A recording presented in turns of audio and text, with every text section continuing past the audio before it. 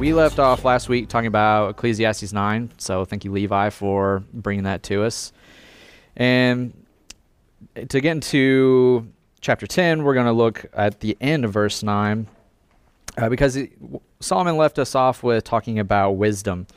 And he had this little narrative about an example of wisdom where there was a powerful king that came against a small nation, and he set up siege ramps and he started to attack this nation.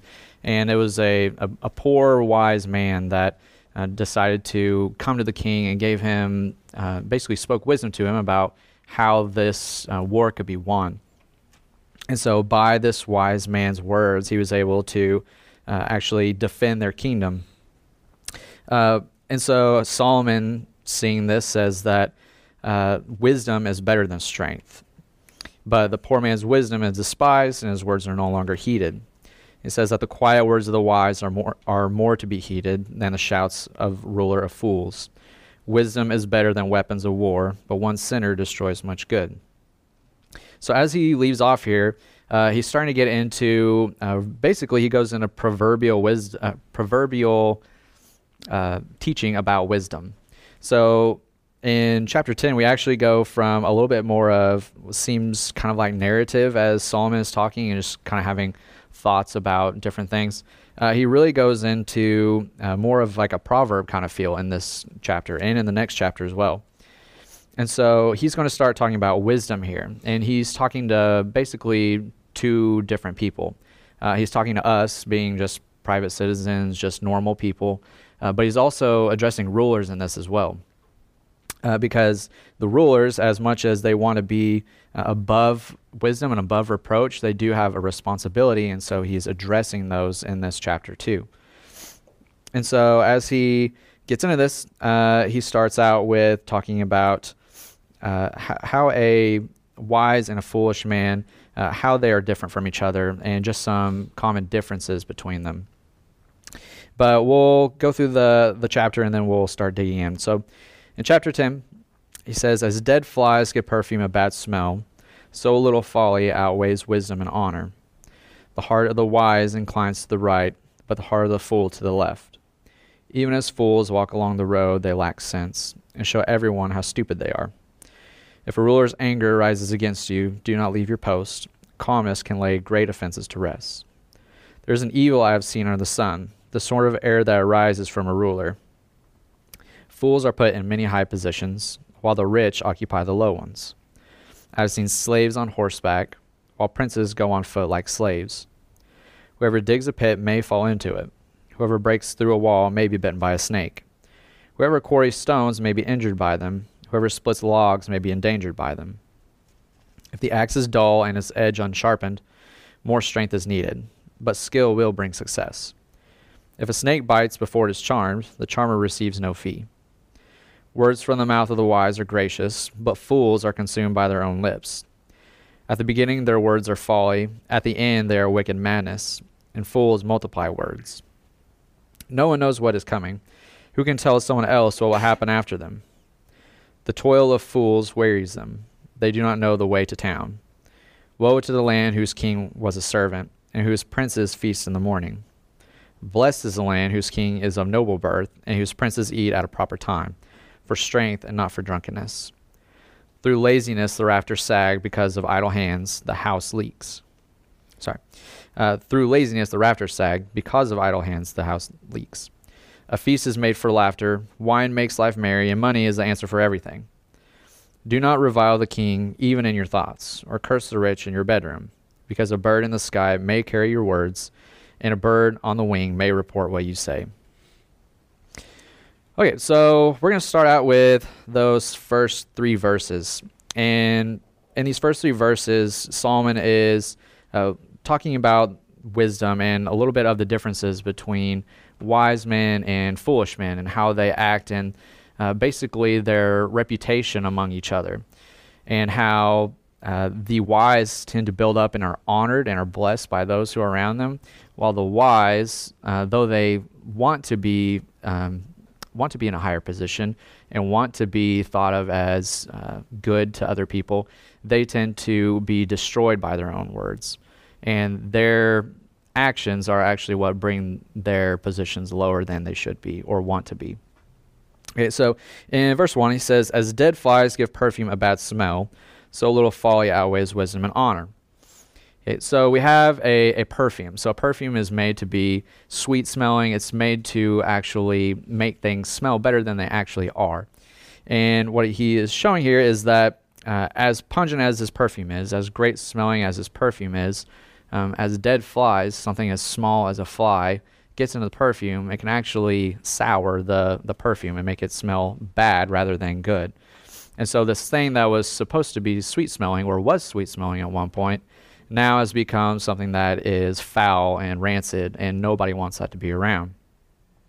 So in that same way, when someone does something foolish, it can ruin the entire reputation that they had built up for themselves over time. A good example of this was David. So Solomon's own father, we see David, who was, quote, a man after God's own heart, somebody who had one of the greatest reputations in the Bible, was revered in his day, showed that he was wise, especially more wise than Saul, and was of higher character than Saul. And yet, in the middle of his life, we see that instead of going out to war when kings were supposed to go to war, he stayed back, and he made the foolish decision of not doing what his responsibilities were. And so as he stays back and he starts to become idle and have foolish thoughts in his mind, he makes the mistake of taking Bathsheba, and because of that goes through all kinds of very malign things, so that his reputation in the end becomes soured. And we see that from the time that he has this relationship with Bathsheba, the reign of his kingdom kind of goes downhill a little bit, actually a lot of it. His family starts to betray him and actually tries to dethrone him many times. He has to go on the run from his own son. And these are little things at first that seem like not going to war when you're a king. You know, he's been doing this for a while. It's something that he knows he's probably supposed to do, but maybe he's just a little tired and doesn't really feel like it right now. And so instead of building up his character and keeping his character strong, he chooses to stay back. And because of that, this one little mistake ends up being something that completely ruins his reputation.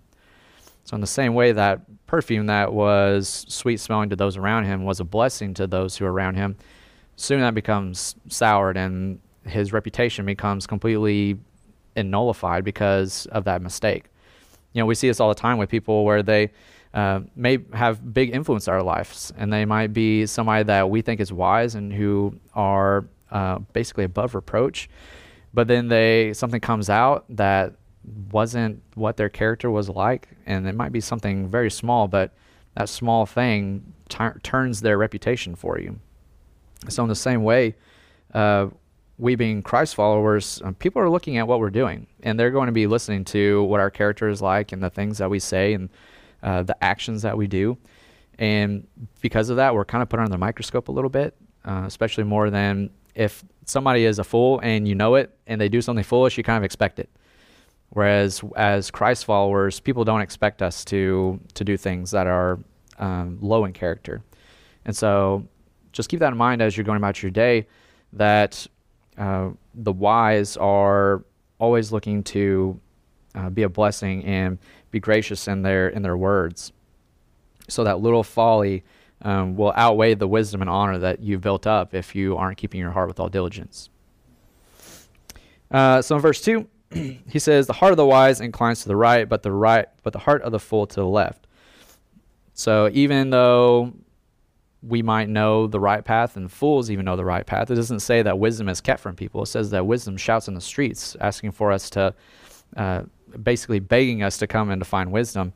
And yet the fools, knowing that the right path is to the right, actually will choose the left path when given the opportunity. Even though that they know they shouldn't do it, they're unsure or even negligent of acting rightly, and so they turn to the left and follow foolishness instead. And these are the kind of people, in verse 3 it says that even fools walk along the road. Even as fools walk along the road, they lack sense and show everyone how stupid they are. I don't know if your translations are different than how stupid they are, but I kind of like how the NIV puts it that way, because you can definitely tell a fool as they're walking around, because that foolishness goes ahead of them. You can tell as soon as somebody starts talking, or even that's the way that they're approaching you. They kind of got the crazy eyes sometimes.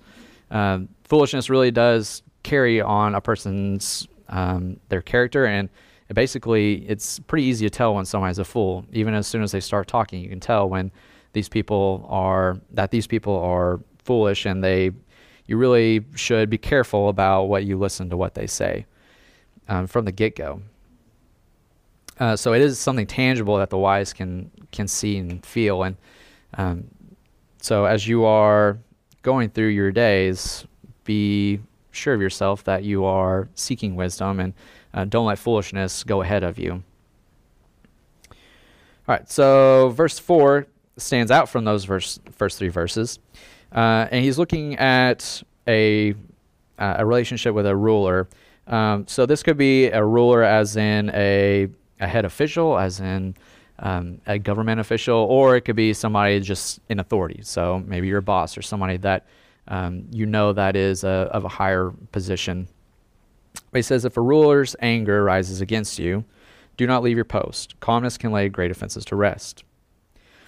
So if you are maybe working for somebody, or if you are in a government position, or in a position just of a local government, or even of a small body, if someone has a problem with something that you did, and you know that you are in the wrong about it, it is not your position to start to lose your temper as well if they become angry with you.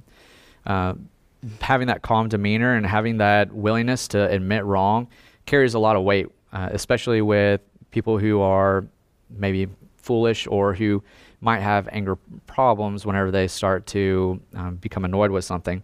And so just having that calm demeanor and not losing your temper can really alter big mistakes. So it's just encouraging to control your emotions. Watch, even though that you might think you are in the right, or that you're in the right, sometimes it's not worth that battle to bang your head against a fool, to continually seek to see how you are right, while knowing that if you were to just be a little submissive, that right could be made up pretty quickly. Because if you are willing to be submissive, and you're really willing to admit you're wrong, that person, if they are a good person, will probably see that as well and honor that, and will apologize as well, and all will be good between you two. Okay, so going through verse 5 through 7, we have Solomon looking at some errors that he sees between rulers, and things that tend to arise from rulers that really aren't right in his eyes. And so we have verse 5. He says, there's an evil I've seen under the sun, the sort of error that arises from a ruler. Fools are put in many high positions, while the rich occupy the low ones. I've seen slaves on horseback, while princes go on foot like slaves. All right, so here he is specifically talking to rulers or people in authority, but we can also glean some wisdom from this as well.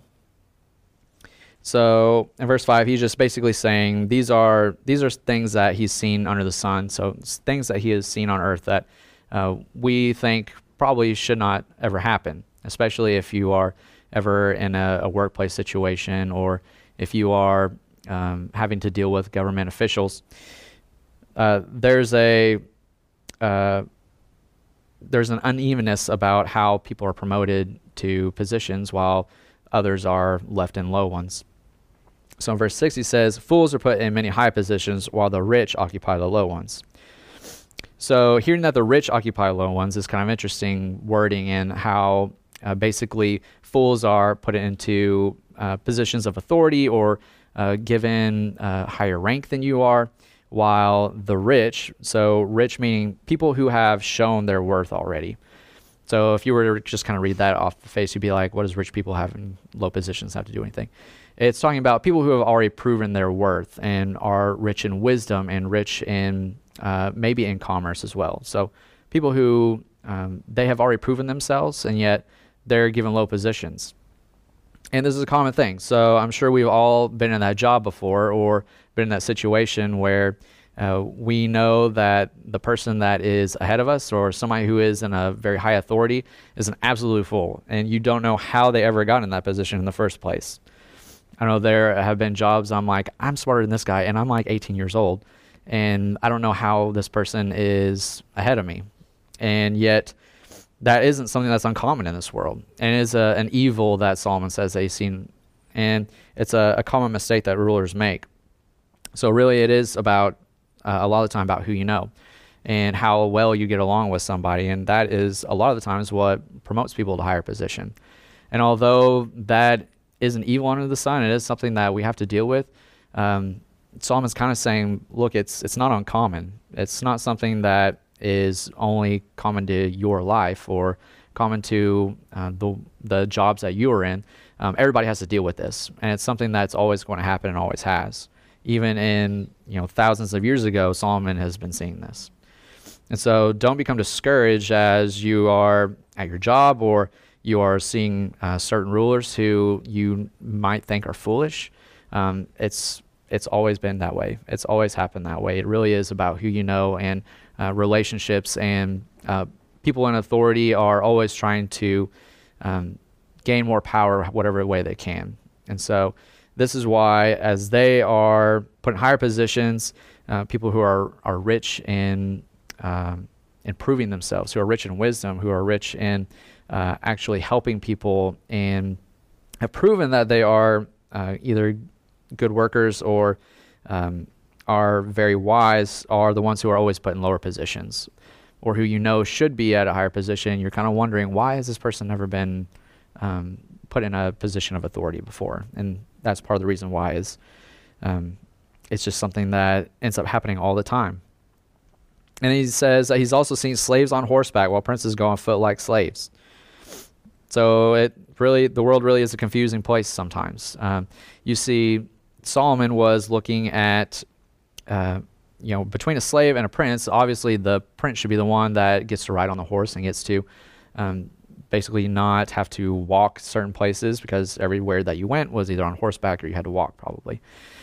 And so to see a slave on a horse while the prince is left walking is a daunting thing, especially in his eyes, being a king. But the men who are honorable and wise get passed over all the time, while others who are fools end up acting like they should be honored and they should be in places of high authority and are in higher positions than they really are in. And so this is him saying, look, there are instances all the time where people who should not be in positions that they are in are given those high positions, while people who are obviously much, much more effective at their job, or who should be in these positions, are left walking on the ground. And so it is an evil that he's seeing that really is daunting. Okay, but rolling into verses 8 through 9, he starts to look at how when rulers and people tend to go out of the boundaries that God has set for them and out of the scope of what God has set before them, they start to, and when they go out of that, things tend to recoil on them. So let's get into this a little bit. So in verse 8, he says, whoever digs a pit may fall into it. Whoever breaks through a wall may be bitten by a snake. Whoever quarries stone may be injured by them. Whoever splits logs may be endangered by them. So this digging a pit and tearing down walls, what he's referring to is basically setting traps for others so that you can be empowered because of the trap that you have set for them, whether that be maybe gossiping about them, maybe setting up something for them to fail, or as tearing down walls is talking about basically getting out of the boundaries that you are supposed to be in. So if a government official steps outside of their bounds of their power and starts to do things that really they don't have the authority to do, or they know they shouldn't do, because walls here is talking about, one translation actually says hedge, so it's talking about like a hedge around a vineyard or a wall around a city. So basically tearing down those walls would be expanding your kingdom farther than the ancient boundaries that should be there, or tearing down and going outside of the provisions that you've been given. So if you were to tear down the hedge of a vineyard and expand your vineyard, that would be taking up probably somebody else's property more. And so this would be like moving lines on a property. And so as a person starts to get outside of what they've been given, these things tend to recoil on them. So if you are digging a pit for somebody else, you have to be careful because you yourself might fall into that pit. If you start to gossip about people, you have to be careful because most likely what will happen is that gossip will come back to you. And people will find you out that you are the person who spreads these things.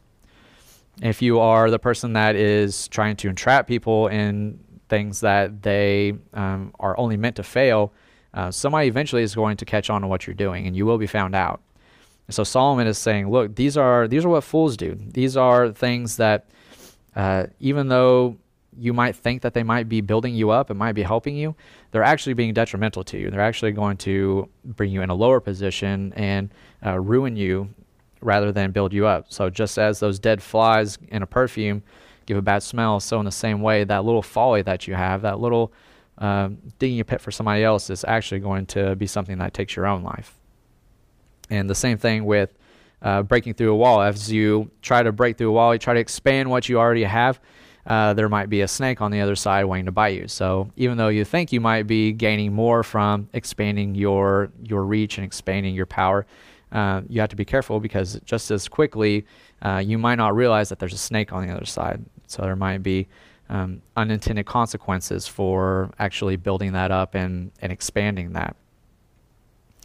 Okay, and then whoever quarries stone may be injured by them. Whoever splits logs may be endangered by them. So this is again just talking about how doing things that you intend to be good things to build yourself up might actually be harmful to you. It might actually bring more harm than they do good. All right, so in verse 10 and 11, we have kind of the struggles of being foolish and what the foolish have to look forward to, while the wisdom have something else to look forward to. So in verse 10 it says, if the axe is dull and its edge unsharpened, more strength is needed, but skill will bring success. If a snake bites before it is charmed, the charmer receives no fee. Okay, so in verse 10, if the axe is dull and its edge unsharpened, more strength is needed. So if you are going through life being a fool, life is simply going to be a lot harder for you. Somebody with a dull axe is going to have to put in that much more strength in order to actually chop down a tree. That's why it's really important to sharpen an axe and not just continually keep trying to cut down trees. You can keep doing that, but more strength, more effort is going to be required of you. And eventually it's going to leave you tired and you're not going to be able to cut down near as many or near as much as you would be able to otherwise. So wisdom is knowing that spending the extra time in preparation for difficult tasks, it will actually prevent us from struggling and needing to put in more effort and strength. So there's that the old story of the lumberjack who, as he was employed by a lumber company, he sets out and his boss gives him a brand new axe. Says, "Here's a brand new axe. Go cut it down as many trees as you can." So he goes out. He wants to kind of be a big shot, be a good lumberjack, and so he comes back. He's like, "I cut down 18 trees today." And his boss is like, "Awesome, you're doing great. That's really good. Here's your pay for today. Come back at it." So the next day, being even more enthused, he comes back and he puts in even more effort, and he only gets 8 or 15 trees. So he's like, "Oh, okay, that's kind of weird. I thought I was trying a little bit harder, but I only got 15. Okay." So he comes back the next day. He only gets 12, and then 7, and then 3. And finally, he's like, "What is the problem here? Why I'm putting in twice the effort that I was before, and yet I'm not able to chop down near as many trees as I was before?" His boss says, "When's the last time that you sharpened your axe?" So all this time, instead of taking the little bit of time that it took to sharpen the axe so that he could continue to cut down twice as many trees, 3 times as many trees, instead he spent it putting in more effort, trying to muscle his way through it instead of preparing and doing the small tasks necessary to make big differences in his life and in his work.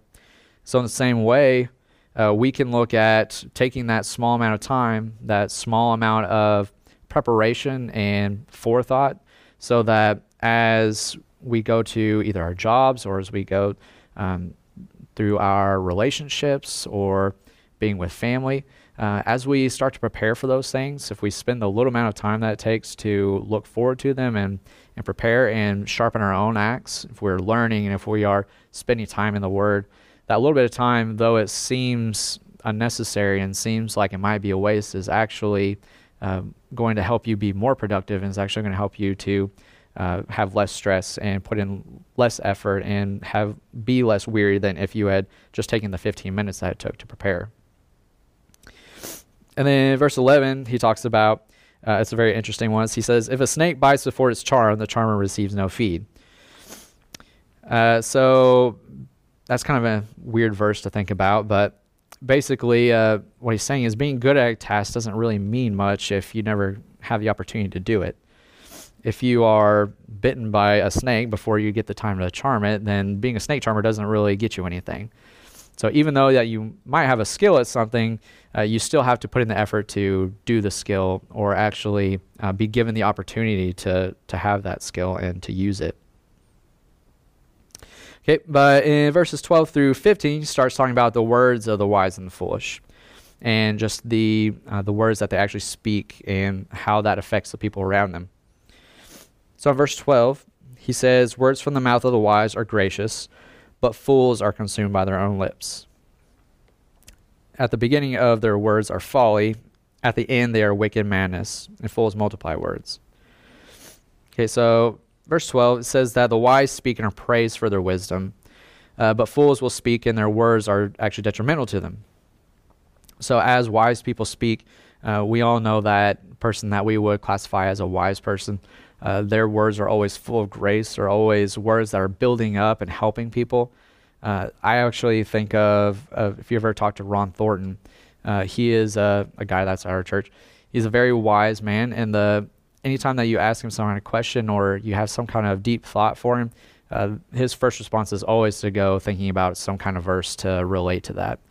He always gets into the Word, and his words are always very gracious, and he's very contemplative, and it takes his time to really look at your question, really look at what's going on in your life, rather than just saying, shucks, man, that really sucks. I'll be praying for you, and just leaves you with that. Ron will take the time, and even if he barely knows you, he will actually go through Scripture, and he will pour out his heart in order to help you out with whatever's going on. And these are the words of the wise. They're very gracious, and they're always building up, whereas the fools are consumed by their own lips. So if you've ever talked to somebody that's a fool, and you kind of know it, you can tell that their words, as they continue to speak, you kind of get the feeling like they don't really know what they're talking about, but they're trying to basically get you to think that they know what they're talking about. And so they keep talking and keep talking and keep talking. Even though that you might know that they're completely wrong, they still try to make their point to you and still try to get you to agree with them. And so they just keep talking, and by the end of it, their words have completely destroyed any kind of reputation that they might have for themselves, or just show that they are wrong in their thinking. So at the beginning of their words, they're folly. At the end, they're just wicked madness. So there are certain people, if you don't agree with them or you kind of start to find them out that they are foolish, these people just snap at you. They snap, and at the end of their words, it's complete madness. They're shouting. They are angry because you don't agree with them, and they can't get their point across to you. And so you don't really know what's going to happen next. So he even says that. He says that they multiply their words. They become angry. They become belligerent, and then no one knows what's coming. Who can tell someone what will happen after them? So these kind of people, you don't know what they're going to do. As soon as they come talk to you, you're like, oh, great, I got to talk to this guy again. Who knows what's going to come out of his mouth this time? Who knows what's going to set him off? So let's just talk to him. All right, cool, I'm out. See you. And you try to end the conversation as fast as you can. And yet these people will try to talk your ear off and try to get you to agree with them. And I'm sure that many of us know these people. And probably the best thing to do is to speak graciously to them and then leave them be, and not listen to what they have to say. So in 15, he says that the toil of fools wearies them; they do not know the way to town. So at first glance, it's kind of an interesting thought that they don't know the way to town. Basically, what he's saying here is these people are so consumed by their lives. They're so distraught and so tired from having to work so hard to get nowhere that basically it's like they don't even know how to enter to the town through the front gate.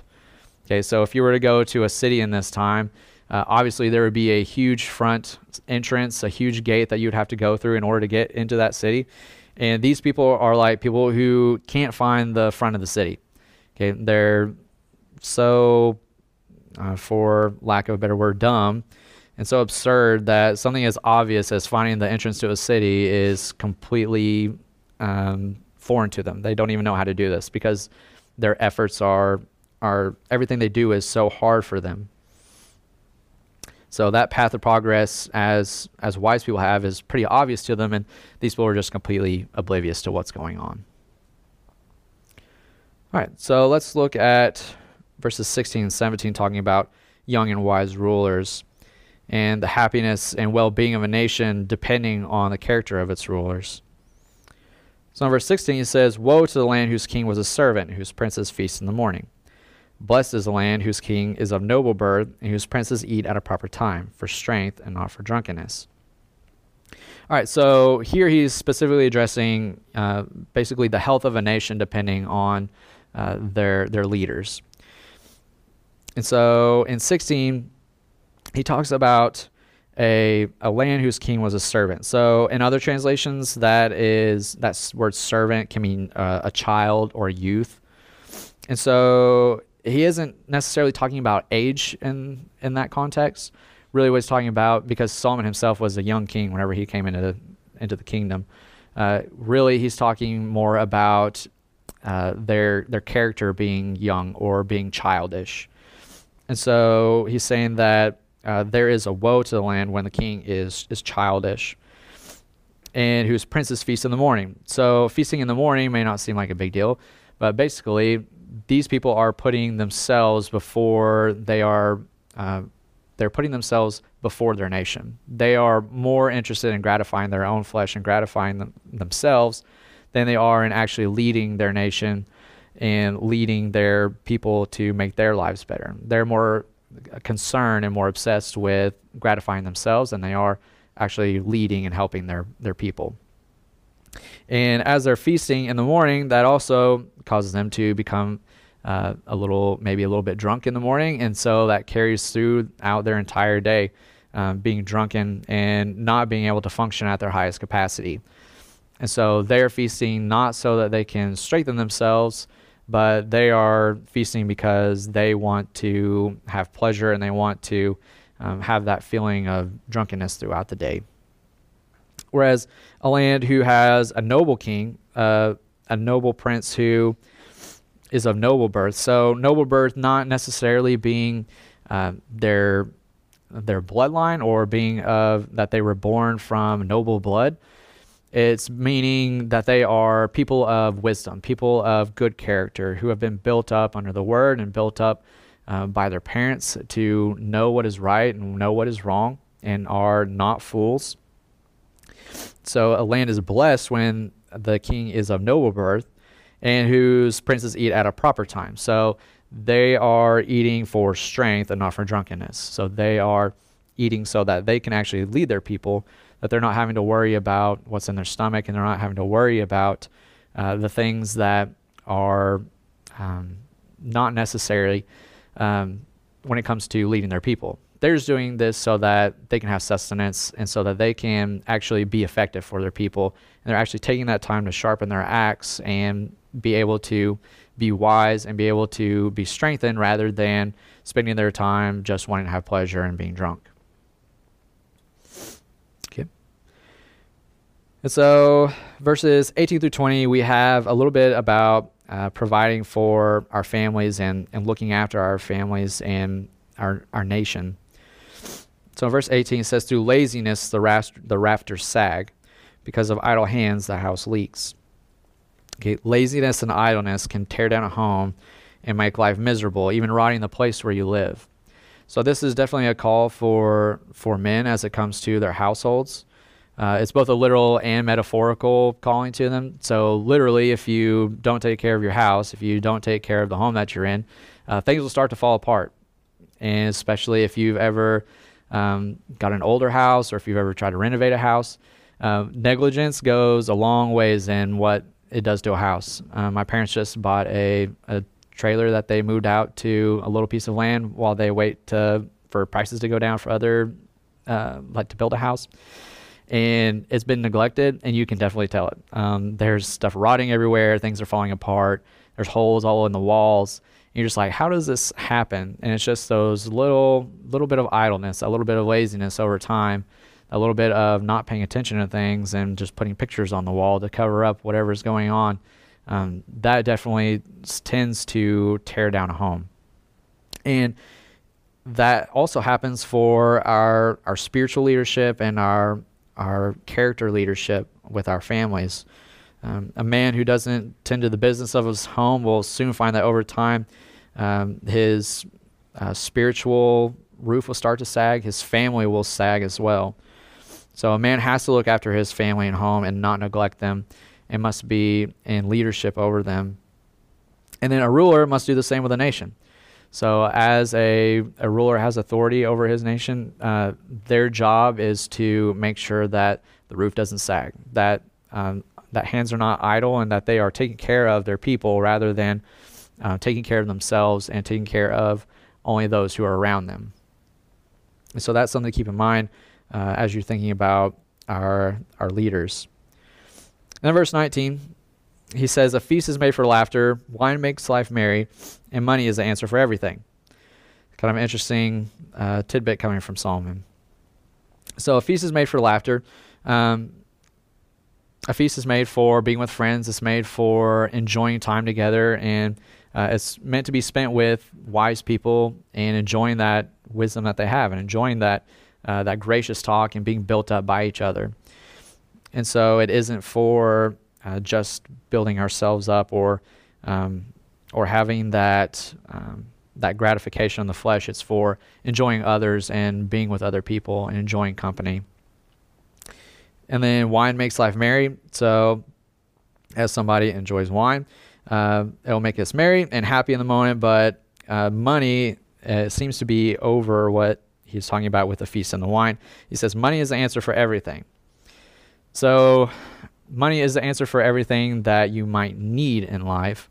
So money will provide a feast, money will provide wine, money will provide the actions that you need to take care of your home.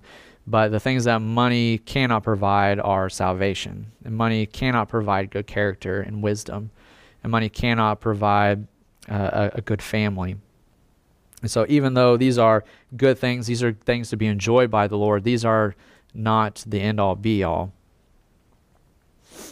And so in verse 20, he kind of ends with a little bit about how in your heart to really think about rulers and those who are in authority over you. He says, do not revile the king, even in your thoughts, or curse the rich in your bedroom, because a bird in the sky may carry your words, and a bird on the wing may report what you say. So basically, here he is saying to respect those who are in authority. Even though you might not agree with them, or you might completely disagree with them, the Lord has put them in these positions for a reason, and he is the one who has appointed them to those places. And so it is our job not to think ill of them and completely think that they are in that position even though they should not be. So really this is much of an over-exaggeration, just as Jesus would do with other sins. As we are thinking about those who are in authority, especially our rulers, not even thinking evil about them is what we are supposed to do. So especially not talking about them or having bad things to say, because even though that we might think these things, eventually they do come from our lips. Whatever's in your heart is going to come from your lips. And as you start to speak these things, sin can creep into that. And that's easy to see right now, especially that sin can come from those evil thoughts. And so it is for us to keep our hearts with diligence and not to fall into this sin of thinking ill against our leaders. So our duty is to pray for them, and so that we might have quiet and peaceful lives. That's in 1 Timothy 2. And so as you start to have those thoughts, remember to pray for those who are in authority. Remember to pray for those who are maybe your boss or have a position above you that you don't agree with. And remember that the Lord hears all of our thoughts, and he knows our thoughts. And so don't be sinful and be caught in that as you think about those in authority. Whose voice can calm any wave? Jesus. If you enjoyed this episode, please be sure to like and subscribe to our content. We are available on Spotify, Apple Podcasts, and wherever you find your favorite podcasts. The Married Now What podcast is a ministry of Evergreen Church in Tulsa, Oklahoma. It is meant to be a resource for in-depth Bible study for couples striving to build their lives on the truth of God's Word. For more information and additional lessons, please visit our website, evergreenbc.org. Come alive.